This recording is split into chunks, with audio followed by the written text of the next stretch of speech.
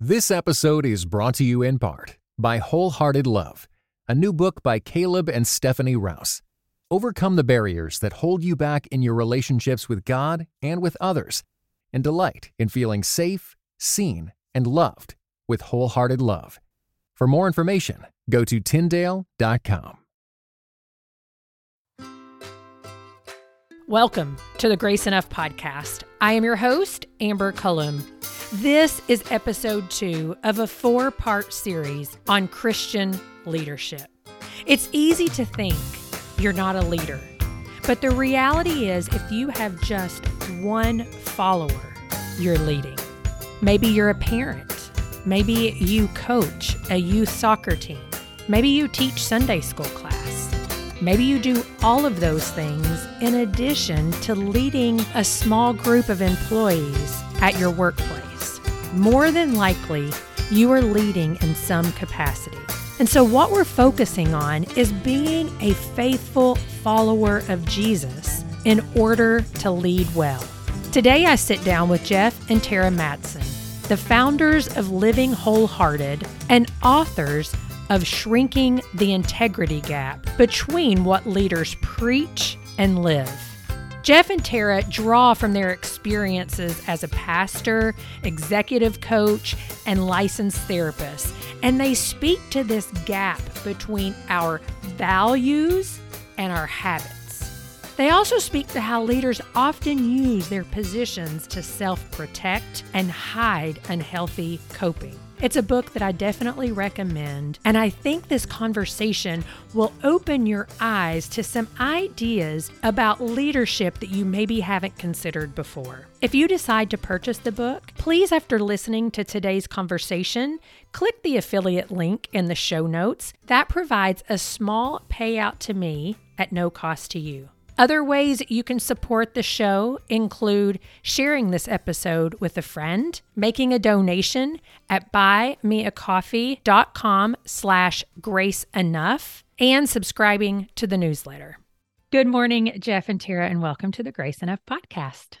It's wonderful to be here. Thank you. We are going to dive right into our conversation today as we are talking about leadership. And so the two of you guys have invested more than 2 decades in leadership coaching and trauma-informed therapy. And so as you think about that, and that's what the work that you continue to do now, and I think you guys let me know, do you mostly work with church leadership in that, or all different types of people? Yeah, all different types of people. Yeah, a lot of folks inside and outside of the church share our biblical worldview, and folks that totally reject it.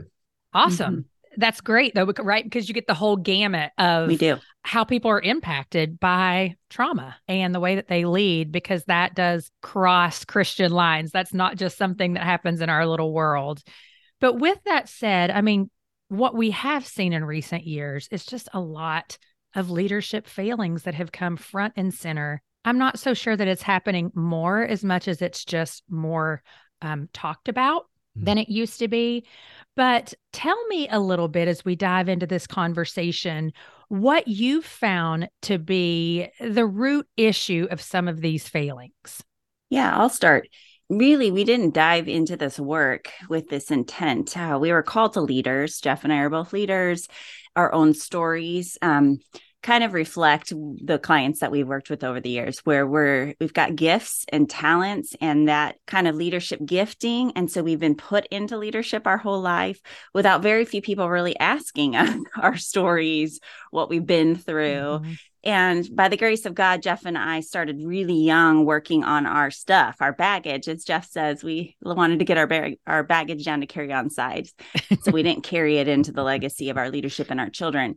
So what we found is over the years of working with leaders after leaders after leaders, particularly even those in the church, is that we have dismissed our stories, thinking our past is in the past. And yeah, we tell our stories. We might even say it on a stage, right? You hear from the pulpit or testimony, I went through this or I went through that, but we've not actually grieved it. We've not actually processed it. And it's created what we call compartmentalized living, which trauma survivors are excellent at. It's a God-given trauma response. Right.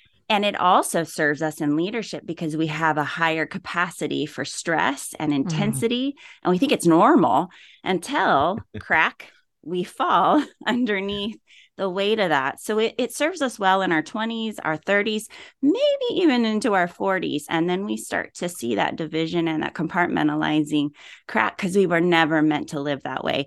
Hence why we labeled our company Living Wholehearted. We're really trying to help us live integrated lives instead of those compartmentalized lives. And so like us and many other leaders end up getting thrown into leadership without the ability or the time or the wisdom to work through the pain of their past and to grow that inner character before the pressures of leadership take its toll.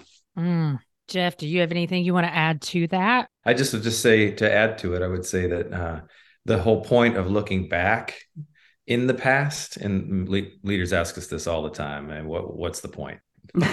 I mean, how does the past impact my present and the future? And we just can't wait to tell them how it is. And yeah, the whole point though, in needing a motivation to go back and to do that hard work, to get your baggage down, to carry on size, that's a journey. It's not an event. It's a journey, so that you can be more available to actually help meet the needs of others without really needing to use them to get your needs met in an unhealthy way. Right. Yeah. So it's just so that you can serve, as a Christian, as a follower of Jesus, like servant leadership, his example, the greatest of all time.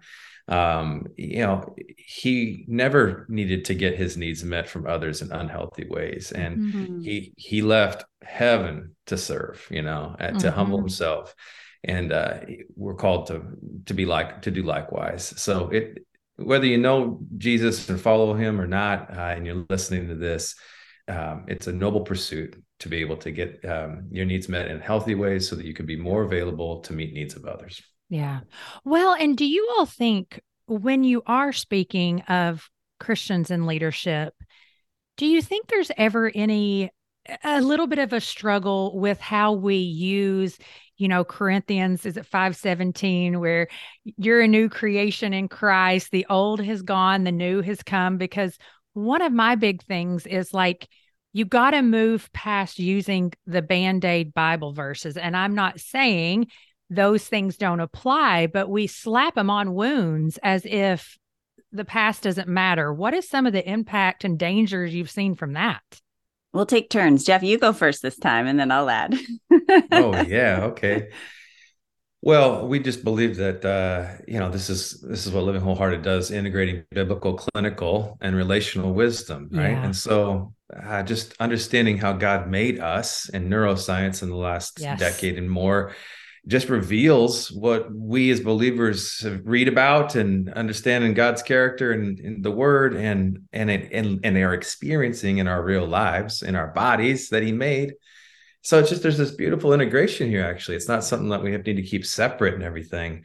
And so, I would just say to those that just, again, it doesn't take very long before you just grab a Bible verse, slap it on something. And, we have a high view of Scripture. Right. We believe in the power of the Word of God, no doubt about it, but it needs to be properly applied, you know? And God would say, grow in wisdom to all of us and in how we apply His Word. And so what we have to understand, and we try to help with pastors, and we try to help people who are in positions of authority that are using God's Word and caring for flocks. We want to assume the best of them, help them to be trauma informed, help them to understand more about how trauma impacts the actual brain, body, spirit, and soul that God created, and get wiser about how they can help actually and to support people.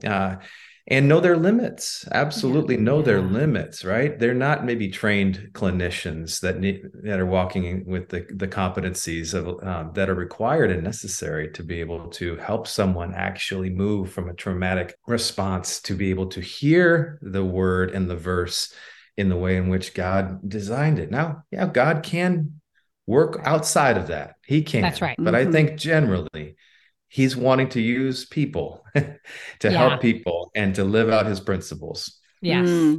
Yeah, good. The trauma piece is enormous. I remember starting in my clinical practice in 2000 5, and I was actually working full time at a church staff overseeing their counseling, we called it the wholeness ministries, marriage, counseling, celebrate recovery, care, all the things that churches love to do. And it was interesting because I would spend time at the county jail, and I would sit with meth addicts and what we would all call significant trauma, and the responses in their life. And then I would go sit in my counseling office at the church, very pretty, well, high privileged community, lipstick, a really nice handbag, love Jesus. And honestly, the same core issue of, I don't know if I'm loved. I don't know how to love well. I want to, and I long to, but I don't know how. And so at that time, God was showing me, like, at the end of the day, as Jeff was saying, that we need experiential examples of Christ. And that's often what's missing when we put a scripture in front of people. We'll teach it, and when we say, just memorize this, and we go, well, actually, that's only one part. If you watch Jesus, everything he did was experiential. He brought his disciples alongside him. He ate with them. He looked them in the eye. I mean, granted, we have a very different digital world now that's run interference. Yeah. But what happens is, if I say I love you and then I don't look you in the eye all day long and I'm looking at my phone all day, the impact of I love you doesn't change the brain in the same way. So culturally, I am a new creation because of Jesus. And yet I've got the war of all of humanity wearing against me. So I've got to be able to line up my experiences, meaning boundaries and getting rid of toxic relationships, all these things that we justify under grace and forgiveness, when really God says, Amen, you're worth more. You're worth more than that. So it just takes time. And I'll end with this. I think God is the best trauma therapist out there, because when I watch how he works in our lives, he's slow. Yes. Sometimes too slow. But that's what trauma therapy is. We're not like, hey, I'm going to get you in 6 sessions, and by the end of that, you are going to be living your high life. Trauma therapy is, I'm going to go slow. We're going to take our time, and we're going to grieve, and we're going to move through. If I told people that at the front, they're like, are you kidding? No way. But there is a process and a pace we have to go for the brain to catch up, for the body to catch up to where the mind and the spirit want to go. And that's really discipleship at its best, is if we can go slow and we can take that scripture that's true and we can meet it in real time, in real life. And that's what we're all having a hard time doing in today's world, because it's so inundated with fast. That's right. Yeah. And I'll say one last thing if I can. Because it just is a real example. There's a church in our area. I'm not going to name the name of the church, but they're known. We've known them for, a couple decades, mainly because we see a lot of people that come from that church. And that church is a church that is a classic, has lay counselors, lay marriage mentors. And, thank God that there's a heart for helping, but helping in the wrong direction. They're the church that does slap the Bible verse on something when a couple's going through something that they need actually deeper help with, clinical help with. And they just say, go, join this Bible study, get accountable, and voila. And no wonder why it doesn't work and why we continue to see. And so that's what we're talking about here. Now, I'm not pointing fingers at a congregation. I'm just simply saying, validating what you're saying, which is this is happening a lot. And it's happening a lot because ministers don't know their limits. And they are uninformed about the complexities of neuroscience, and they need to be pastoring, and they need others that love the church, that also want to integrate and have a high view of scripture to help translate a little bit. And so that's where the body of Christ, the course, comes in. Well, and I think even when you say the word trauma, a lot of people who are Christians will just turn it off and stop listening, because, and not just Christians, it's just, that's the audience that we're speaking to. Those are the people, because to them, they've not experienced trauma. When in reality, trauma is not necessarily that big, huge, dramatic event that has happened in your life, but there's little t and big T, right? We all experience some type of trauma. So lay a foundation there. What are we talking about when we say trauma? What are we talking about when we say trauma-informed care? And then we'll go into talking about this integrity gap that you guys have written about recently. Okay, so I love that you asked that question, because that word trauma has become kind of this, everybody throws it around. That's And we right. don't really know what we're saying. So I come from a dismissive environment, kind of like pull your bootstraps up, get over. People are dying all over the world, get over it. Like just to lay that foundation. And then I became a counselor, which is hilarious. But that idea of knowing that I fight that. So I just want to say that as you're listening, and that's part of the leadership. What made me a good leader, right? I just dismissed all the hard in my life and was like, you know what? I got this. I call it the athlete mentality of like, no pain, no gain. And slapped a little Jesus on that, man. I know. Plow through anything. You're flying, girl. That's right. Yeah, and then a lot of people are left in your wake, right? Yes. And what they feel, everyone around you feels that. So you might think you're being grace-filled and showing love, but when you're doing that to yourself, you're modeling that to your kids and to those who are in your leadership wake. And they're going, well, if she does that, then I must have to. And I can't. I don't have the same, or my story is different. So going to what definition of trauma is, when I read this in The Body Keeps Score by Dr. Vander Kolk, he's our #1 trauma researcher from decades.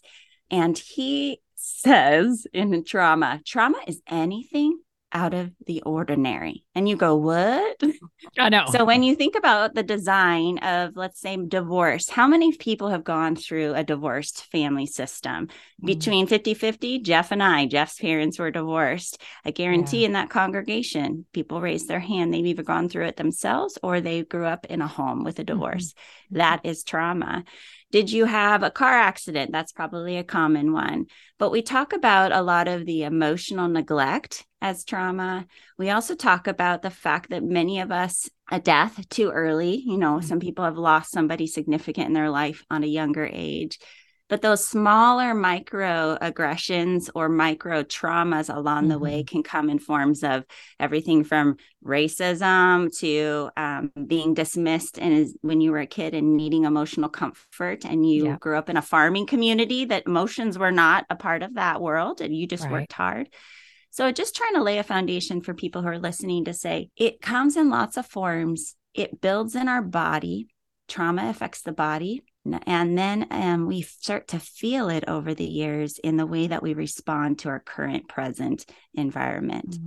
And the difference between someone who has what's called post-traumatic stress disorder and someone who doesn't is the way they were comforted after the trauma. So if you had moved, so if when I moved in high school from Arizona to Washington, that would be a little T trauma for a high schooler at the peak of her life. And I had to start all over and leave everybody and everything in the middle of teen. Not a huge trauma, but it's what happens after that makes all the difference for someone. Did they get comfort care? Were they able to tell the story? I'll give one research piece that's really fascinating is that the research after 9/11 versus Katrina was so fascinating. 9/11, there was less PTSD because we grieved as a global community. We talked about it. And even to the day, we remember every time 9/11 comes around. So everybody that was close up in the wake of 9/11, it rippled out and everybody cared and everyone remembers. And we talked less PTSD. Katrina, fast and furious trauma for those that experienced that. And then it was gone. Everyone forgot and moved on. So the significant PTSD post that event. And so I think just people understanding that if you had communities where you talked and you felt and you processed, you probably have less trauma that's plaguing you. But in Christian communities, it's not as common for us to be talking about our emotions and to process and to grieve in the same ways. Yeah. Because so God I can do all things through Christ who strengthens me. Yeah. I know. And slap that creation. on there. Right. Yeah. That becomes spiritual abuse, actually. I mean, motive is important in that, but on the receiving end, that's how it feels, actually. That's right. Yeah. I mean, and it's such a crucial thing. Like we're in that cultural moment right now where we're getting to choose. Are we going to dig deeper into that? Because we absolutely are like a new creation. We absolutely can do things in the strength of Christ, but it's not talking about the context we put it in hardly ever. I mean, new creation is we're new spiritual creations, but that doesn't erase our brains, right? doing all things through Christ is his presence is with us, always strengthening us. It doesn't mean that we can go outside and lift the Empire State Building, those kinds of things. This episode is brought to you in part by Beyond Ordinary Women Ministries, which prepares Christian women for leadership. At BOW, we believe that every woman is a leader because she influences someone. So, whom do you influence? Do you mentor a woman? Serve in the workplace? Or do you lead a small group, teach the Bible, or even lead an entire ministry? No matter who or how many you influence, our free online resources will help equip you. Our videos, podcast episodes, and articles from experienced women leaders will encourage you and perfect your leadership skills. They offer wisdom for dealing with ministry pitfalls, current biblical issues, health for your own soul, and insights for shepherding others well. In addition, BOW offers Bible studies designed to connect women of multiple generations. They provide a challenge to both women new to the Bible and those wanting to dig deeper. Be our guest and browse all of our free resources and low-cost Bible studies at beyondordinarywomen.org. So tell us then about Shrinking the Integrity Gap, which is the name of the book that you guys have written. But what is, and maybe Jeff, you can answer this one, what is the integrity gap? Like, what do you mean by that now in the context of dealing with your trauma? Yeah, I think it would apply broader than just trauma, but integrity gap. Yeah. First of all, integrity for us, all the parts of your life, your heart, your soul, your mind, your relationships, moving in, and for us, a congruent direction, but from our lens, hopefully a Christ-like direction, right. A biblical direction, right? Nobody did that perfectly except Jesus. That's right. He had no gap like what we're talking about. And the gap is the distance between the values that we would espouse about ourselves and the values we live and practice. And, an example would be, I could say, of course, I love my wife. And then at the same time, I could also say, I just can't stop yelling at her. Every parent like me says amen. Okay. Like, Lord, why do I yell at my kids when I really don't want to do it? Yep. So we all have a gap. For all of us, the gap it can widen and it can shrink. And God would say, hey, you guys, I'm for you here. I'm going to help you. You can't do this without me. But let's shrink this baby down. And between now and the time that you meet me face to face, let's get this thing down. Let's live with more integrity, more congruency. And we can do all things through Christ who strengthens us. It's a journey. It's going to widen again, close. And hopefully, though, we, as we grow and mature in our relationship with Jesus and relationship with others, our gaps shrink. Well, and that's the thing in the book, Jeff, you write quite a few incidents of experiences that you had in ministry where you couldn't quite put two and two together. Like, wait, you've said this, but then I'm living and seeing this. Is there one of those, maybe you could share just a general overview of what it was like for you in that time of almost experiencing your own type of trauma and trying to reconcile, wait a minute, this is not adding up? One of the stories I share is to do with the church of my first ministry assignment as a pastor. And I just fresh out of undergrad and had done an internship naive at this, and rosy. had so long ago now. You can see some grays here. And now I had got a job in the youth ministry. It was an urban church. The church is no longer in existence, largely because of the outcome of the story. But downtown Seattle, and we were busing kids in from the International District. There were a few core families but outside of that, mostly children. There were homeless. There were folks in the streets that were coming in, and a few key families. And it was I came from a conservative evangelical church. This was a Pentecostal place that God had, I couldn't deny, he had called me to show me some things about this. And my boss was the church administrator, and he had taught courses, there were workshops on things like integrity, and he would preach now and then. And he ended up one day not showing up for work, and we were all concerned about him. He was a larger guy. He ate lots of junk food. We thought, oh my gosh, is he okay? Called his wife. She didn't know where he was, so a couple guys took his commute, that he would have taken from his house that morning to see. He was always the first guy there and the last guy to leave.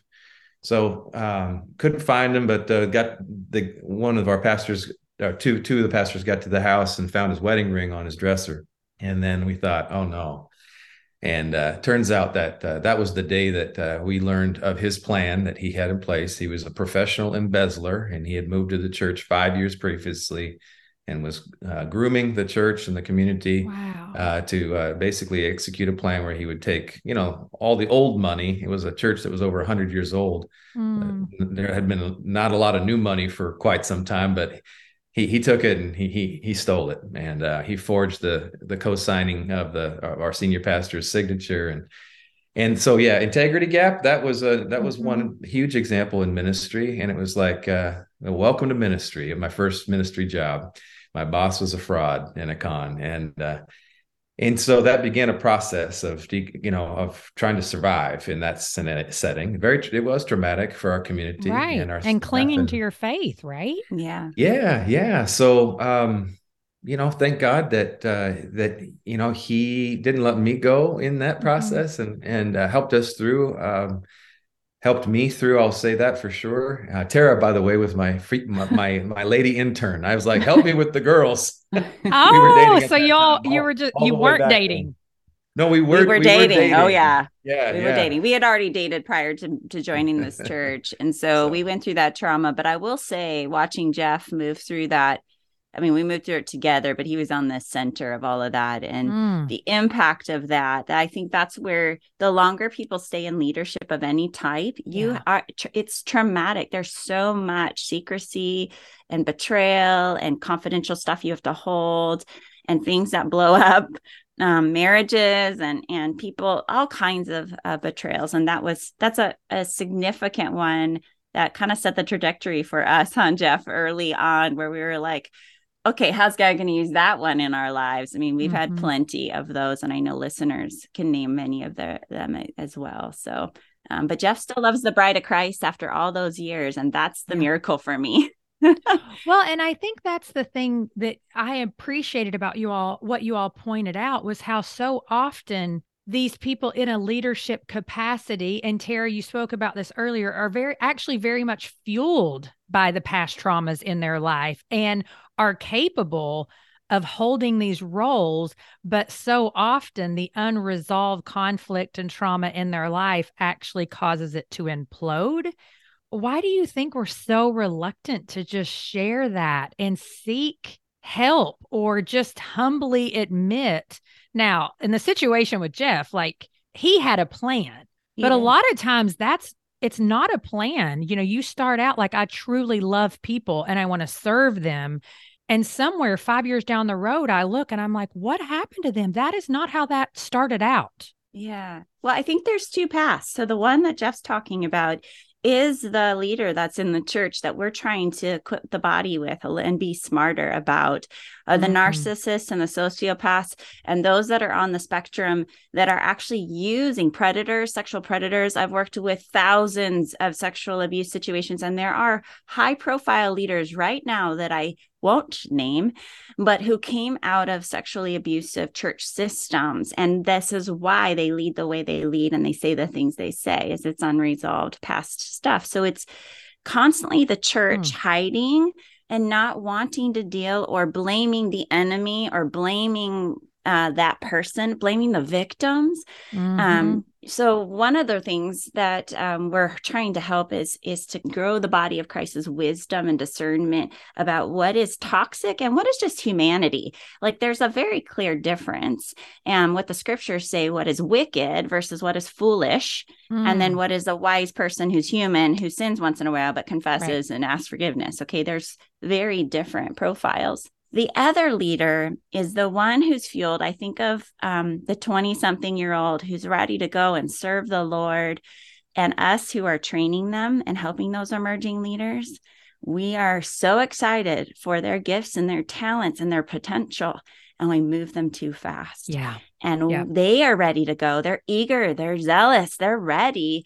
And we have to be the ones as leaders helping them, pace them, even though it's hard, because if you've run any ministry, you're dying for volunteers. Yeah. You're dying for that leader to come in and take up their mantle. And yet there's a patience, a process. I watch The Chosen, and I always see Peter. He's like, okay, you ready, God? You ready, Jesus? Come on, let's go, let's go, let's go.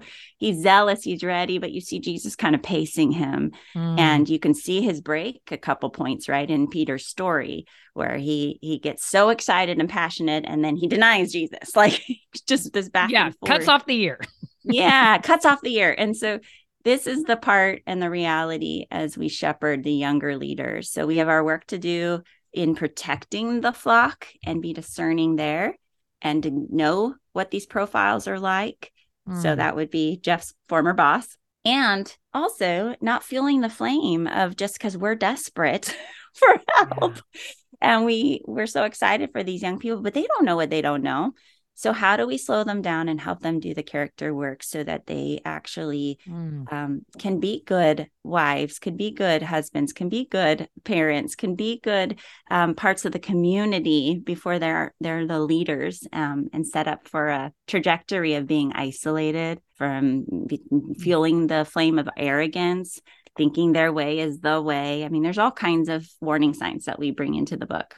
And Terra, I was thinking, if I'm hearing you right, what I was hearing you say, I think you were trying to articulate this, correct me if I'm wrong, but there's two responses to trauma generally. One is the achieving response, one is the victim response. That's just true of humans. And then your edification, Terra, is just to help people in ministry and leadership to be more cautious about those that are achieving, whether they're achieving for the right motives. They want to grow. They're younger. They have gifts and capacity, and so careful to rush them. Make sure that they've processed their story, or help them process their story before they're given power and influence, so that they're not going to be leaking on other people and getting their needs met from others in unhealthy ways. And then there's the wolves in sheep's clothing that are the achievers, the charisma, and they have the motive actually to be taking. And so they're clever. Two types of achievers that came out of trauma. And but then there's the victim side of the folks, and those are less likely to be pursuing or wanting to necessarily be in leadership roles, or if they are, it doesn't take long to understand the why there. When you're thinking about people who are in those leadership positions, and maybe they're saying, I want to process my story. I know something actually is wrong, but I'm afraid because this puts my job on the line. I mean, like you feel like the exposure is just going to cause you to fail. Like, what do you say to them? What's the step forward for them? I think that is hard. And in the church, particularly, the dual relationships are magnified. We're not only colleagues or brothers and sisters in Christ. You're my child's godparent. We do Christmas together. I mean, everything is bleeding. And then at the end of the day, I'm still your boss. So the line, and it's your friendships. It's your friendships. So if I confess that I'm struggling over here, and it could affect my job, it could unravel my entire life. So we feel you on that. And I would say, depending on the size of your wake, it's important to do this slow and do it carefully. And this is where maybe starting with a professional counselor, the lines of that's why I actually became a licensed professional counselor, because there's a place for that to be able to hold and practice and feel that exposure. And then to wisely get a few others on the team to help you do this well, because it's not just you that's going to be impacted. It's your entire wake. But it's the right thing, and it's the freeing thing, because if you continue to hold it and hide it, the ruin, the explosion is going to be far worse and far greater. And so if you can do this with confessing first to one or two, and then moving with a clear plan of how to do this well, there is a cost. And we talk about this in the book of the cost of confession, and that there's a difference between a Saul heart and a David heart. And I'll just give you a quick summary of that. Mm. Saul does he's anointed. They're both anointed and they both are gifted and they both have a call. But when Saul is facing his consequences, he manages it and he does a confession to manage the cost. Mm-hmm. David confesses and with no management. He says, I'll receive whatever comes. And the David heart is the one after God's heart. And so that's the warning for all of us, every single one of us. Yeah. But I would say start small. Don't start on the pulpit. That can be damaging and traumatic for everybody. So that would be my wisdom and advice to start small. Mm-hmm. But this is what we do in helping people. We also do something called the cohort where we're trying to do prevention. So we do a wholehearted leadership cohort where we say, leaders, come do some of your work before you're faced with that decision. We can do a lot more prevention work. Yeah. I mean, I think what comes to mind for me too is this idea that I feel like if we could just adopt more of the language and the idea that even though everybody's story is different, every single one of us have things from our past that we need to deal with. Yeah. And if you can, that may be intense therapy, that may not be, but to have this idea that no, everything's good, maybe is part of what's gotten us in trouble. I love that.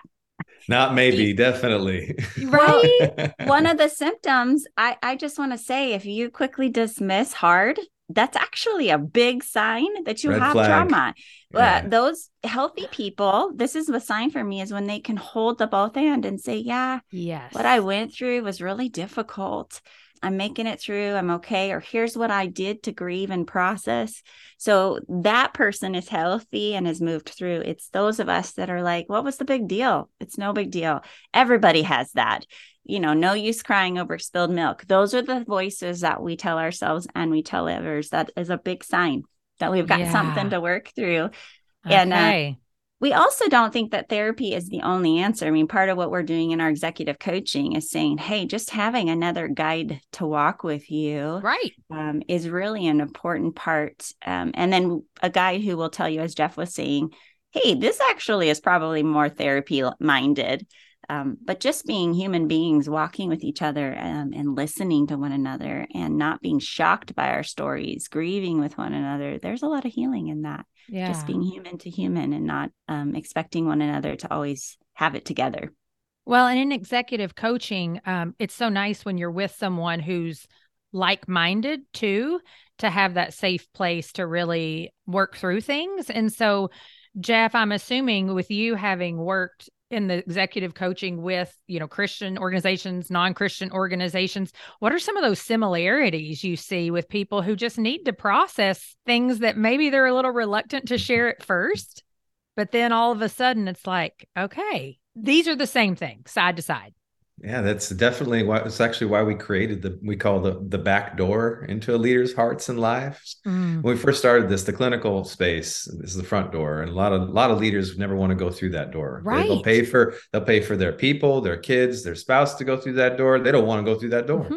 That's also a tell. And so we created the back door into leaders' hearts and lives, where they'll hire our executive coaching, organizational development team members to come in and to help them with the people issues. And now sometimes that engagement begins with them just one-to-one.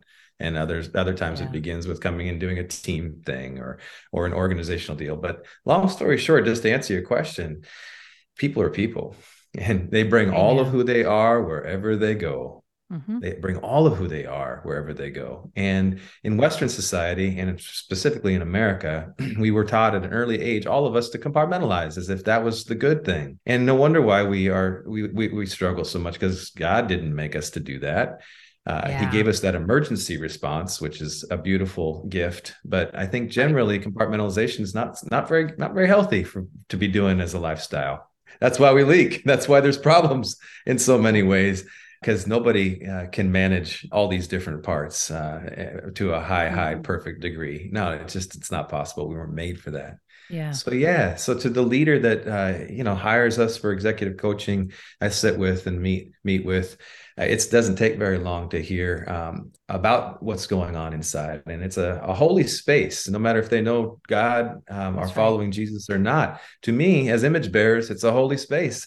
We didn't want to miss out on the opportunity that God had us. And they found out word of mouth that we did good work over here in this other business or so on and so forth. And we're going in and trying to see, and in my own heart and my mind, I'm thinking, what do you want me to see, God? What do you want me to hear about this person? How can I not get in your way? How can I work with you? And that's what I'm thinking and feeling when I'm listening to them talk to me about this hard news that they have to share with their organization. 50 people will be laid off, or this or that. So yeah, and leadership in and of itself, just being a leader in a role where you have people following you, is traumatic. Anything outside the ordinary. So that's also an important thing to acknowledge is that leaders hold roles and responsibilities that people who aren't leading don't hold and don't have.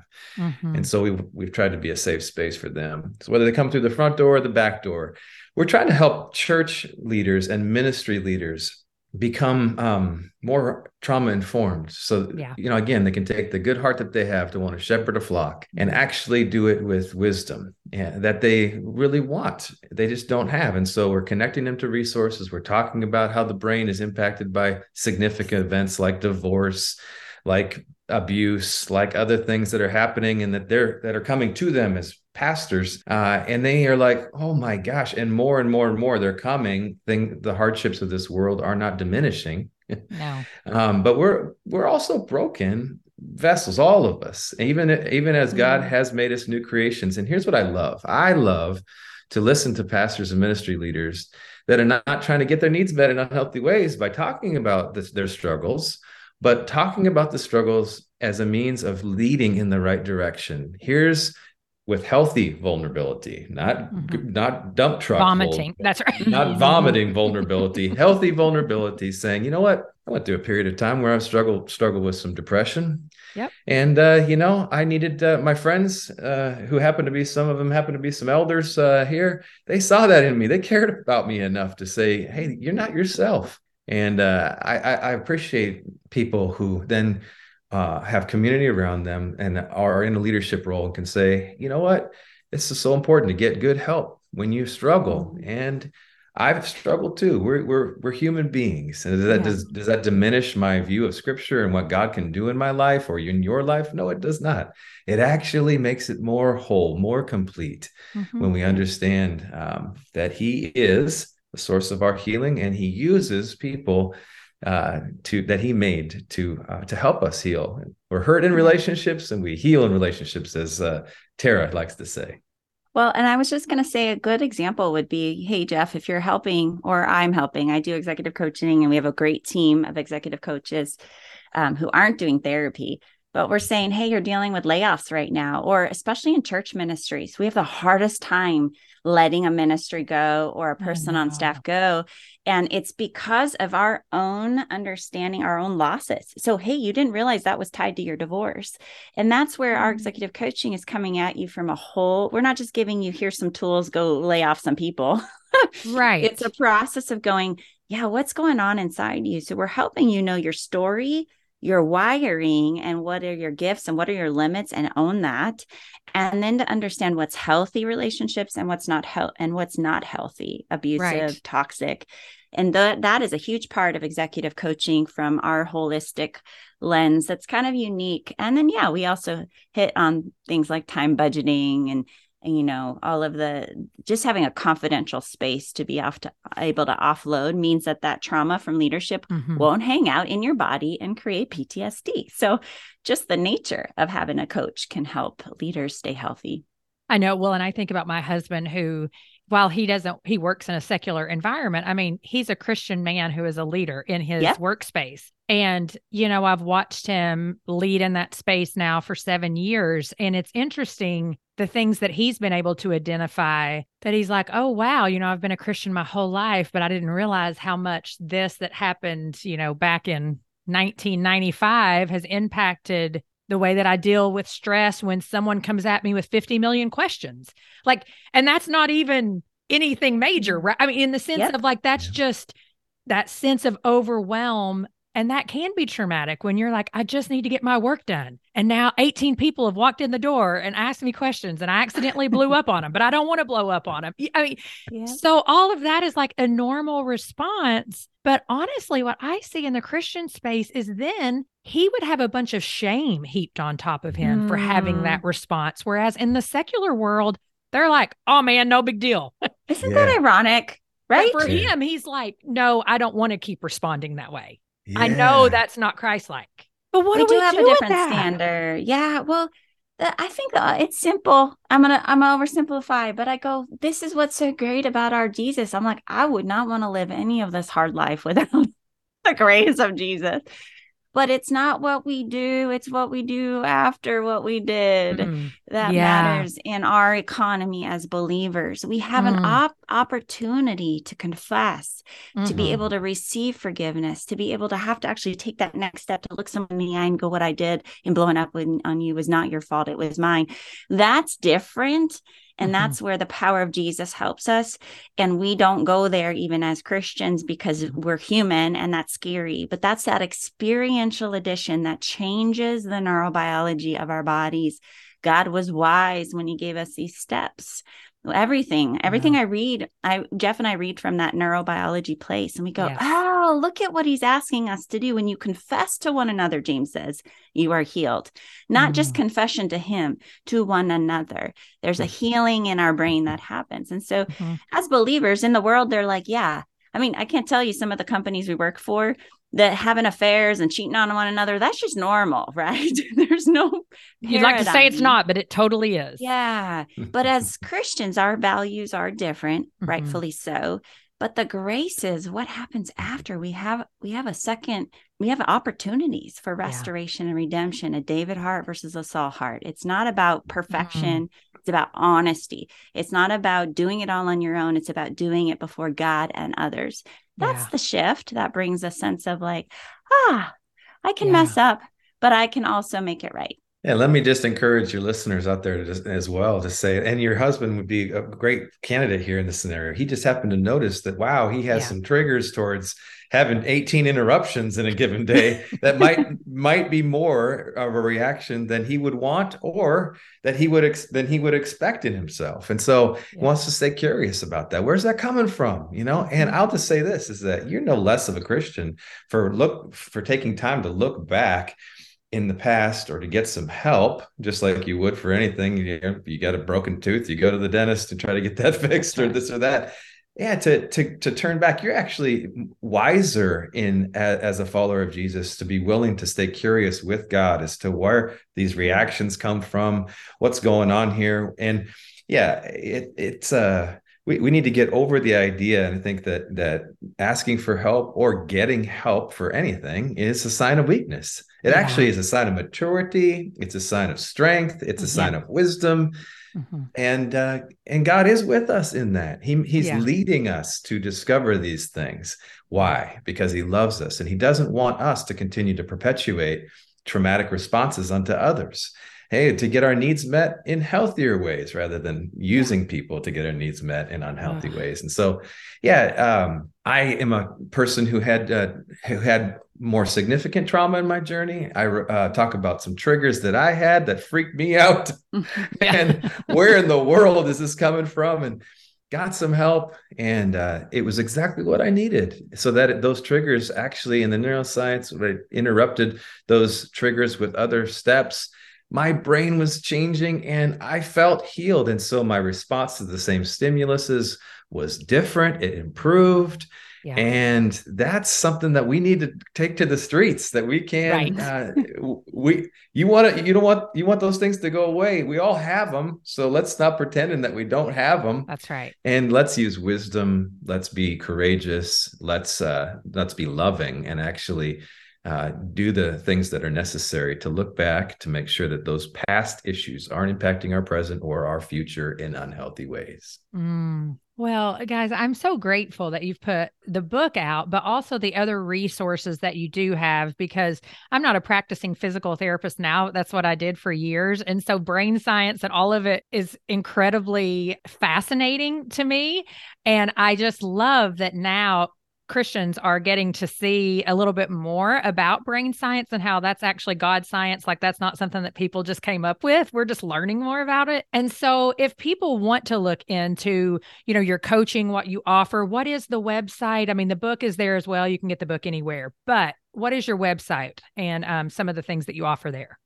Thank you for asking. It's livingwholehearted.com. And I just want to say, everyone's like, are you connected to Brene Brown? I'm like, actually, we took that from the scriptures from Old Testament where the Israelites brought of all the who they are. And ironically, we had to connect with Brene Brown at some point, and she gave us full permission to run and trademark that baby because that was not her thing.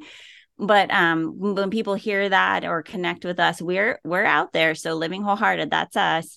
You can get executive coaching. We coach people from all over the country. We right now we run cohorts for women leaders and cohorts for co-ed, male and female. We love doing the co-ed space. Jeff and I lead that together. And we do 4 retreats out here in the Northwest in Oregon. So people sign up just to be able to come out to the Willamette Valley out here in Oregon. But most of it's virtual. So you can join us throughout. But you can check out livingwholehearted.com. We've got a podcast, and we are just constantly putting out trainings and equipping leaders. Honestly, we hope to do more prevention, but we also have a professional counseling team that comes alongside those who are hurting and are ready to get into those deep waters of their trauma stories. So we have that available as well. Well, guys, thanks so much for being here today. I appreciate you. Thank you for the work you're doing and bringing this to the forefront of the church. Thank you. Thank you, Amber. Once again, I want to recommend Jeff and Terra's book, Shrinking the Integrity Gap. I really enjoyed it and found it helpful in examining my own integrity gaps. It is linked at graceenoughpodcast.com/integrity. I appreciate every purchase you make using the affiliate links on the website. It is an easy way to support the continued production of the show. Thank you for listening to the Grace Enough podcast. Tune in next time.